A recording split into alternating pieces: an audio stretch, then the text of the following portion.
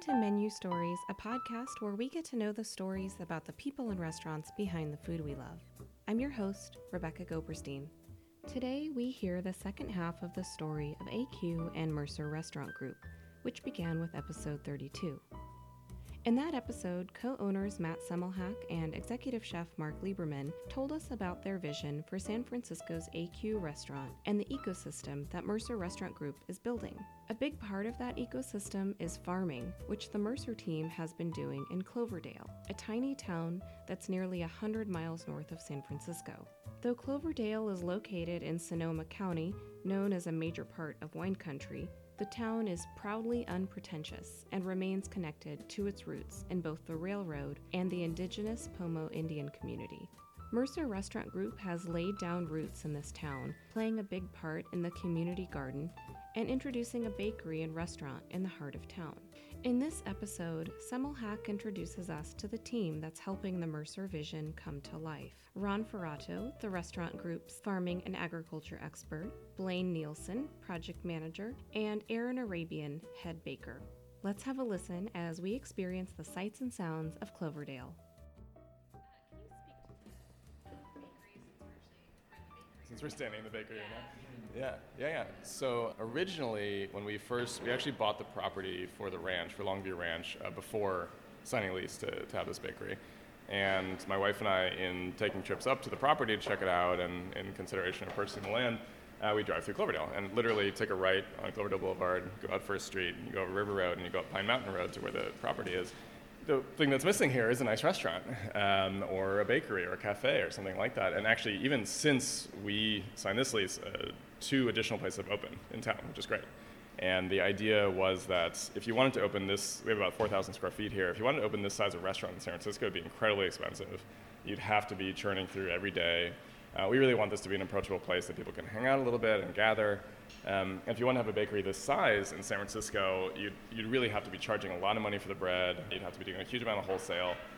People are familiar with Tartine Bakery, very well known in San Francisco. It's tiny, and as a result, they literally, if you're not one of the first people to get there at 5 o'clock, you're not going to get any bread, because they can't make more. And I think they're expanding now, but I mean, it's so expensive to have the square footage that you'd need to have a real production bakery in San Francisco that the idea was that this would be one of the many little arms of our ecosystem of food products for Mercer Restaurant Group, and will ultimately supply the restaurants in San Francisco with bread, but also be kind of the anchor for retail and restaurant here in Cloverdale.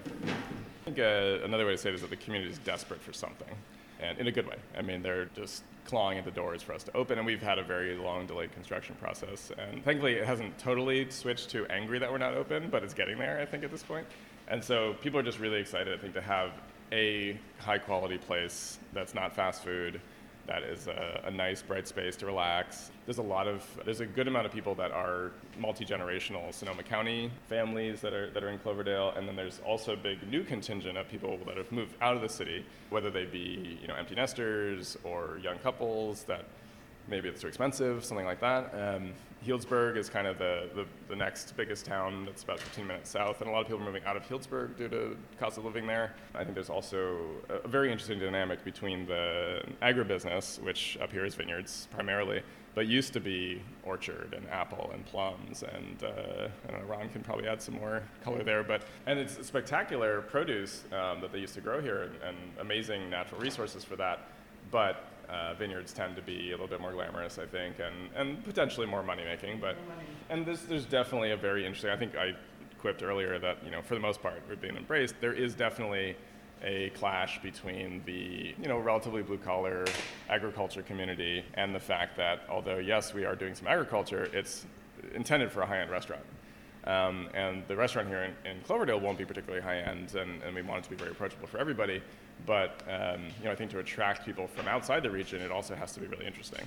And so that doesn't necessarily mean expensive, but it means that we have to use interesting produce and have high-quality products, good service, all the typical things that you need to be a successful restaurant. And it's also what excites us. I think having a casual place is great, but in order to draw talented chefs and even front-of-house people, you have to put out a good product and have it be worthwhile. We are not in the center of San Francisco here by any means, so finding interested, excited staff is definitely going to be a challenge. My name's Aaron Arabian. I'm the head baker at the Trading Post in Cloverdale, and been baking here for about a year. I came from San Francisco before this, so it's been a big change for me to be baking in a smaller town, and particularly with the interaction with our customer base is very personal. I talk to pretty much all my customers every day. I recognize every face at this point. They're very not shy with their feedback, and I like to please my customers, so they ask for a rye or a certain bread. I'd love to do that if I can. As far as my ethos here, I think there's two things that I've been holding up as a value. Technical-wise, I would say use of natural yeast, which means not using commercial yeast exclusively, but it's called a sourdough starter. It gives you better flavor, but also it's much better for your digestion. So that, coupled with using older varieties of flour such as spelt, einkorn, rye, essentially trying to avoid what we look at as commercial bread and give a more artisanal product, not only gives you a more flavorful bread, but is better on the digestion with all these gluten intolerances, celiac disease. I have been taking that more and more seriously, and the customers really appreciate it. This may be a small town, but our customers are very, very sophisticated, and they know as much as I do sometimes about their food, where it comes from, the health aspect, the culinary aspect. The main difference between using wheat that was freshly harvested and freshly ground and commercial flours, even though we use high quality organic flour normally, the way it behaved, it was a little less predictable because of different bran content, ash content, but also, honestly, it was the flavor. There's a few tricks you have to learn when you're doing high amounts of whole wheat flour. Once you can get that in your repertoire, the variety of flavors, you get flavors, creamy, malty, nutty flavors in the wheat that are much more noticeable to even the layman. I mean, I don't think I have a particularly good palate, but using 3 different flours from the local farm and getting to compare them was really, really exciting. So, hi. So I'm Blaine Nielsen, project manager for Mercer Restaurant Group. I was working, before I met Matt, I was working at like a small sandwich cafe / restaurant in the marina. And we were organic, and we really pushed, like, you know, I really was interested in where our food was coming from, you know, and so I was spending a lot of hours in the restaurant and not so connected to where everything was coming from, you know, like you see stuff come in and stuff go out, but the whole part of, where did this come from? And so we're in this mecca of, you know, Northern California where there's so many great farms, and like, is this indeed where our food is coming from, and how is it grown, and who are the farmers, and all that kind of stuff. So I met Matt, and while I was still working at that restaurant, we'd come up here. He showed me the town of Cloverdale and kind of explained to me his vision of the ranch, which is, so it's just up Pine Mountain Road, and it's 32 acres. It'll combine a culinary retreat, maybe a wedding and events venue, but also with a working farm. And partly what I have fallen in love with is the community up here, and it's really a great time. Like, living in the city, we get to drive up and we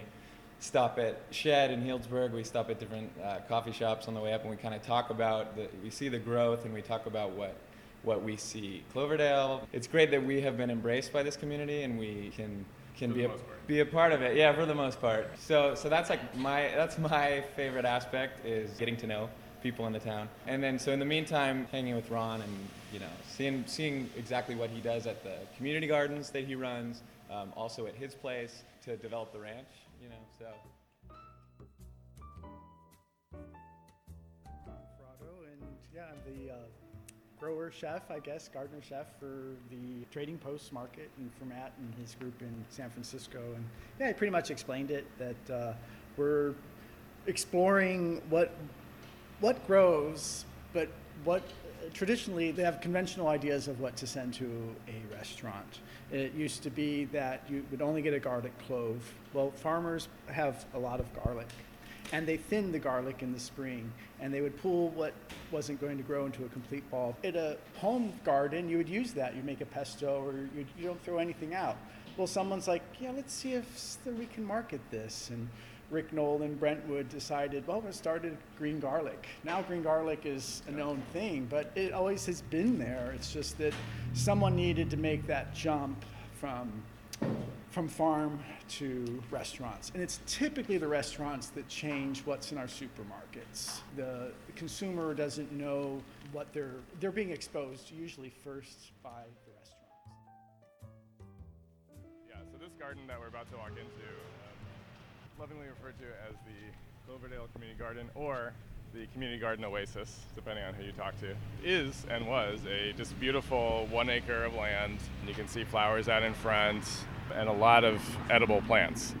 And when we first came here, we saw it and we're kind of surprised that it said community garden, but there was a locked gate and it said private property.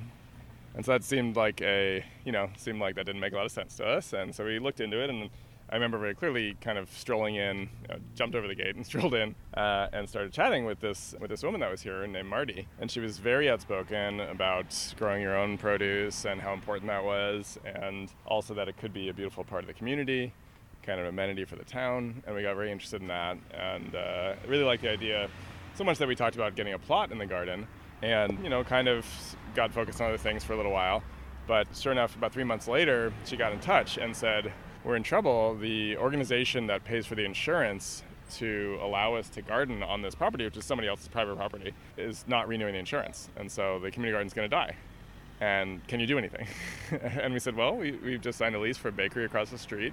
Maybe we can jump in here. And so at that point, we were in touch with Ron and organized around that and decided that we would take on the insurance policy and basically lease the garden. We leased the garden for $1 a month and then collect, $20? 40 or 80 per plot, yeah, for the year. And so community members can have their own little plot in the garden if they don't have one at home. There's some nice shared resources. There's a very small amount of water in Cloverdale, so they have to very carefully share the resources of water.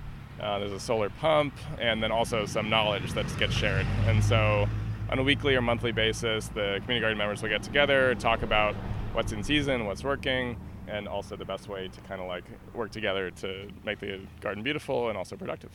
Like the first day that we took over the community garden, and Ron was put in charge of managing it and managing the plots and also establishing our own plot, which is the back third of the space.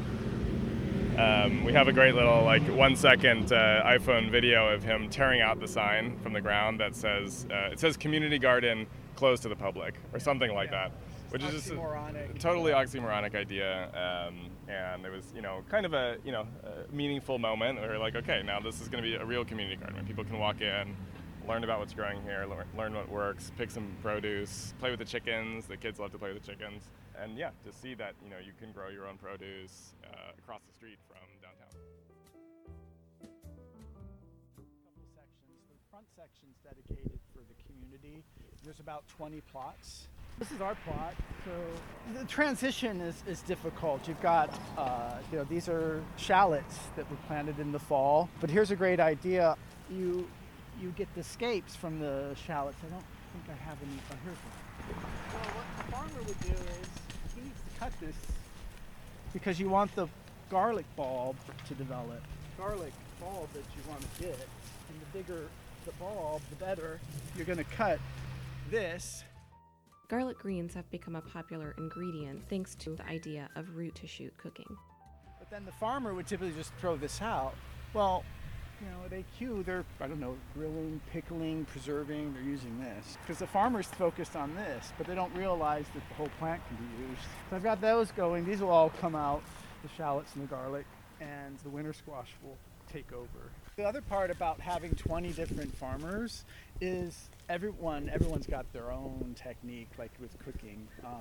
But you get to see different ways of doing things. Some of these trellising ideas for the tomatoes with the bamboo. I've never seen, it's beautiful and it works, and it's being exposed to other people.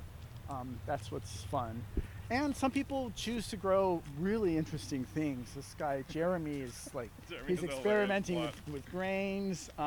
He does a lot of medicinal herbs that he gets from his acupuncturist friend. And half the stuff I don't even really know what it is, but it's good to be exposed to it. And then families are out with their kids doing the Three Sisters with the corn and the beans and the squash.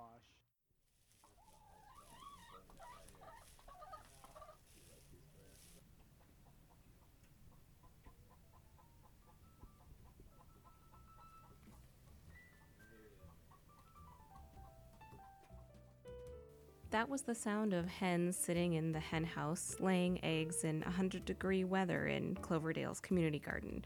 We certainly didn't envy them, but they were quick to take care of business. You're listening to Menu Stories, and we'll be right back with part 2 of the story of AQ and Mercer Restaurant Group with Matt Semmelhack, Ron Ferrato, Blaine Nielsen, and Aaron Arabian. So to be clear, we're at very early stages of developing the ranch. It's raw land. We've added a well. We've added irrigation to one part, which will be an orchard eventually. We planted, over the last 2 years, we planted 250 trees of very different varietals. And so if this was a commercial orchard, this would be the worst poorly planned commercial orchard ever because there's 250 trees and I want to say like 90 varietals of plums and apples and pears and figs. And so, normally you'd say like, okay, we're going to grow brown turkey figs, or we're going to grow mission figs, or we're going to be a fig farm. Hi. We are actually not open today, unfortunately. Sorry. Tuesday. Thanks. So, normally in a commercial farm, or you'd have like an almond farm, right? And you'd have 100 acres of almonds. And this is like the opposite, the least efficient way to grow anything. And most likely, some of these things will fail. But in that sense, it's very experimental. We're trying to figure out, I think in this first 5 years, and we're two years in now, trying to figure out what grows. And that's what we talk about with Ron all the time. We don't say, okay, Ron, we need 20 pounds of this kind of carrot and 30 pounds of these potatoes and these 2 types of blackberries. It's kind of like, okay, Ron, grow whatever you can.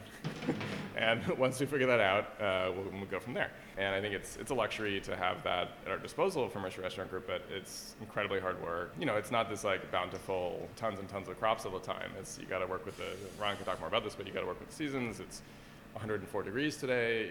There's challenges. Finished with our solar little shed that's where we're putting in our batteries and the solar well system.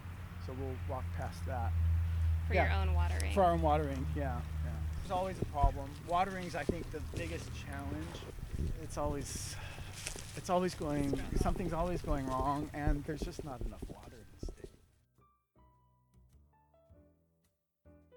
We moved to the ranch, which is located up the hill from Trading Post Bakery and the Cloverdale Community Garden. As we drive up Pine Mountain, we get glimpses of the sweeping views of wine country. Just as we were about to reach the ranch property, we pass a golf cart overflowing with dogs and the ranch's next-door neighbors on the narrow mountain road, the owners and inhabitants of Soliden, an eco-retreat founded by Swedish designers. They quickly invite us to tour their beautiful property, so we decide to take a little detour.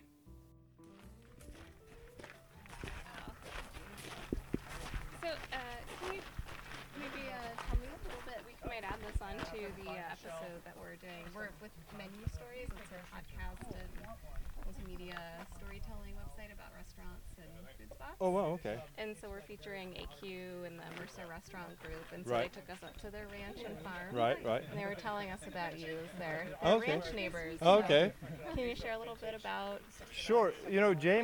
He's a way better talker than I am. Okay, sure. So, Jamie. What was your name again? Sorry.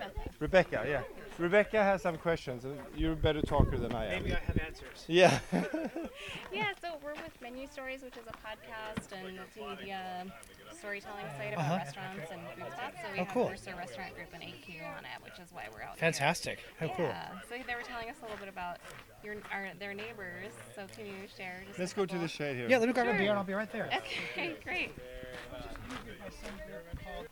No, we started this property about 3.5 years ago, and we've just been slowly improving infrastructure and placing in a lot of stone fruit trees and 130-year-old olive trees that came from the Hearst estate over in Palermo.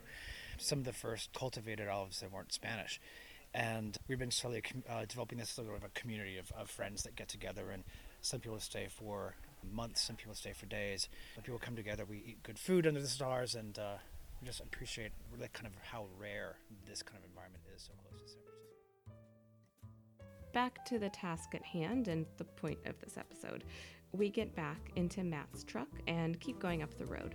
We arrive to a grove on the side of Pine Mountain, where Mercer is starting to grow different varieties of fruit trees. There's also a beehive, which produces honey for Trading Post Bakery and Mercer's other restaurants, but the property itself is just getting started. So when we bought the property, it was called Quail Mountain Ranch. and you'll see a lot of quail as you drive up. But we renamed it Longview Ranch because there's a spectacular view from most of the property. It's all facing south, which is great for growing. But also because we kind of have this long view of what it could be and what it could be for the community, and also for the restaurant group. I mean, we're literally planting trees now that we hope to get fruit from in 5 years. So it's a lot of long-term planning. So the two meanings behind it. We took a walk over to the beehive part of the ranch and were impressed at how organized everybody was. So you can literally see them all coming like right down here, and they'll all go in one place. Like, see this little line up, and same thing on the way out. You'll see their legs are covered in pollen, the ones that are going in, but it's pretty hard to see.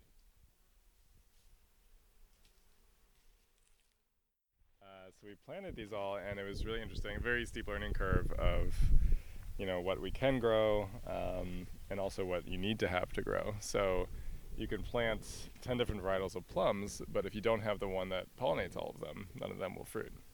And so we worked with Harmony Nursery down in Sebastopol. They have a great staff there that kind of advised us what would work. And so even though we have 250 trees, we only have doubles of a few actual varietals. And so, again, very inefficient from a commercial growing point of view, but really exciting for the kitchen.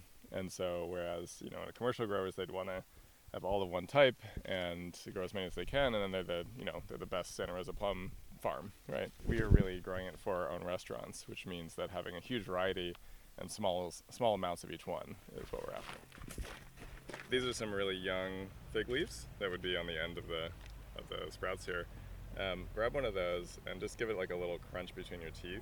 Matt has us try chewing on the leaves from the fig tree.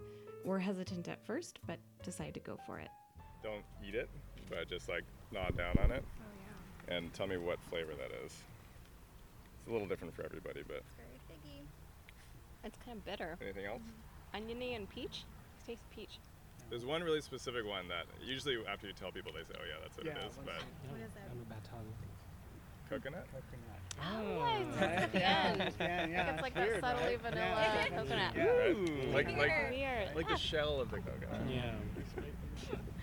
So that was City kids. a really big, important like first Ron moment. Where he's like, have you tried chewing on the immature fig leaves? I was like, no, Ron, I haven't tried chewing on them. We talked about the idea of trying to exclusively have herbs and spices from California. And there's a huge amount of things that you get elsewhere. I mean, be it Szechuan peppercorns or cinnamon or whatever else, that some of those things you're not going to be able to get from California, but is there a way to replace that same use with something that's local? And it's a huge amount of work, but it came from Ron planning a bunch of things and bringing them down to San Francisco and realizing, okay, we have these 10 bunches of this unusual heirloom chrysanthemum. What can we do with this? You know, and it was never, okay, hey Ron, we need a bunch of bulbs of garlic, can you grow them? It was kind of like, what can you grow? And now, bring it to San Francisco, we'll figure out what to do with it. I mean, I don't think anybody thinks that farming is easy, but doing this very specific, trying to find heirloom varietals of things, trying to use all the parts of everything is a whole other challenge in its own way. So we'll figure it out as we go. Matt's right. I don't think any one of us thinks that farming is easy. It's impressive to see what the Mercer team is building, and it all started 5 years ago with the opening of a restaurant in Soma. If you haven't already, listen to episode 32 to get the first half of the story. You can visit AQ on Mission and 7th in San Francisco, and Trading Post Bakery is on the corner of East 1st Street at South Cloverdale Boulevard in Cloverdale, California. Learn more about Mercer Restaurant Group on their website at mercerrestaurantgroup.com. We have a lot of exciting new episodes lined up for you on Menu Stories, so stay tuned and subscribe to Menu Stories on menustories.com. You can listen on our website, iTunes, and SoundCloud, and be sure to find us on Facebook, Twitter, Pinterest, and Instagram. Special thanks to Monica Lowe, our very first contributing photographer who snapped most of the beautiful photos for this episode.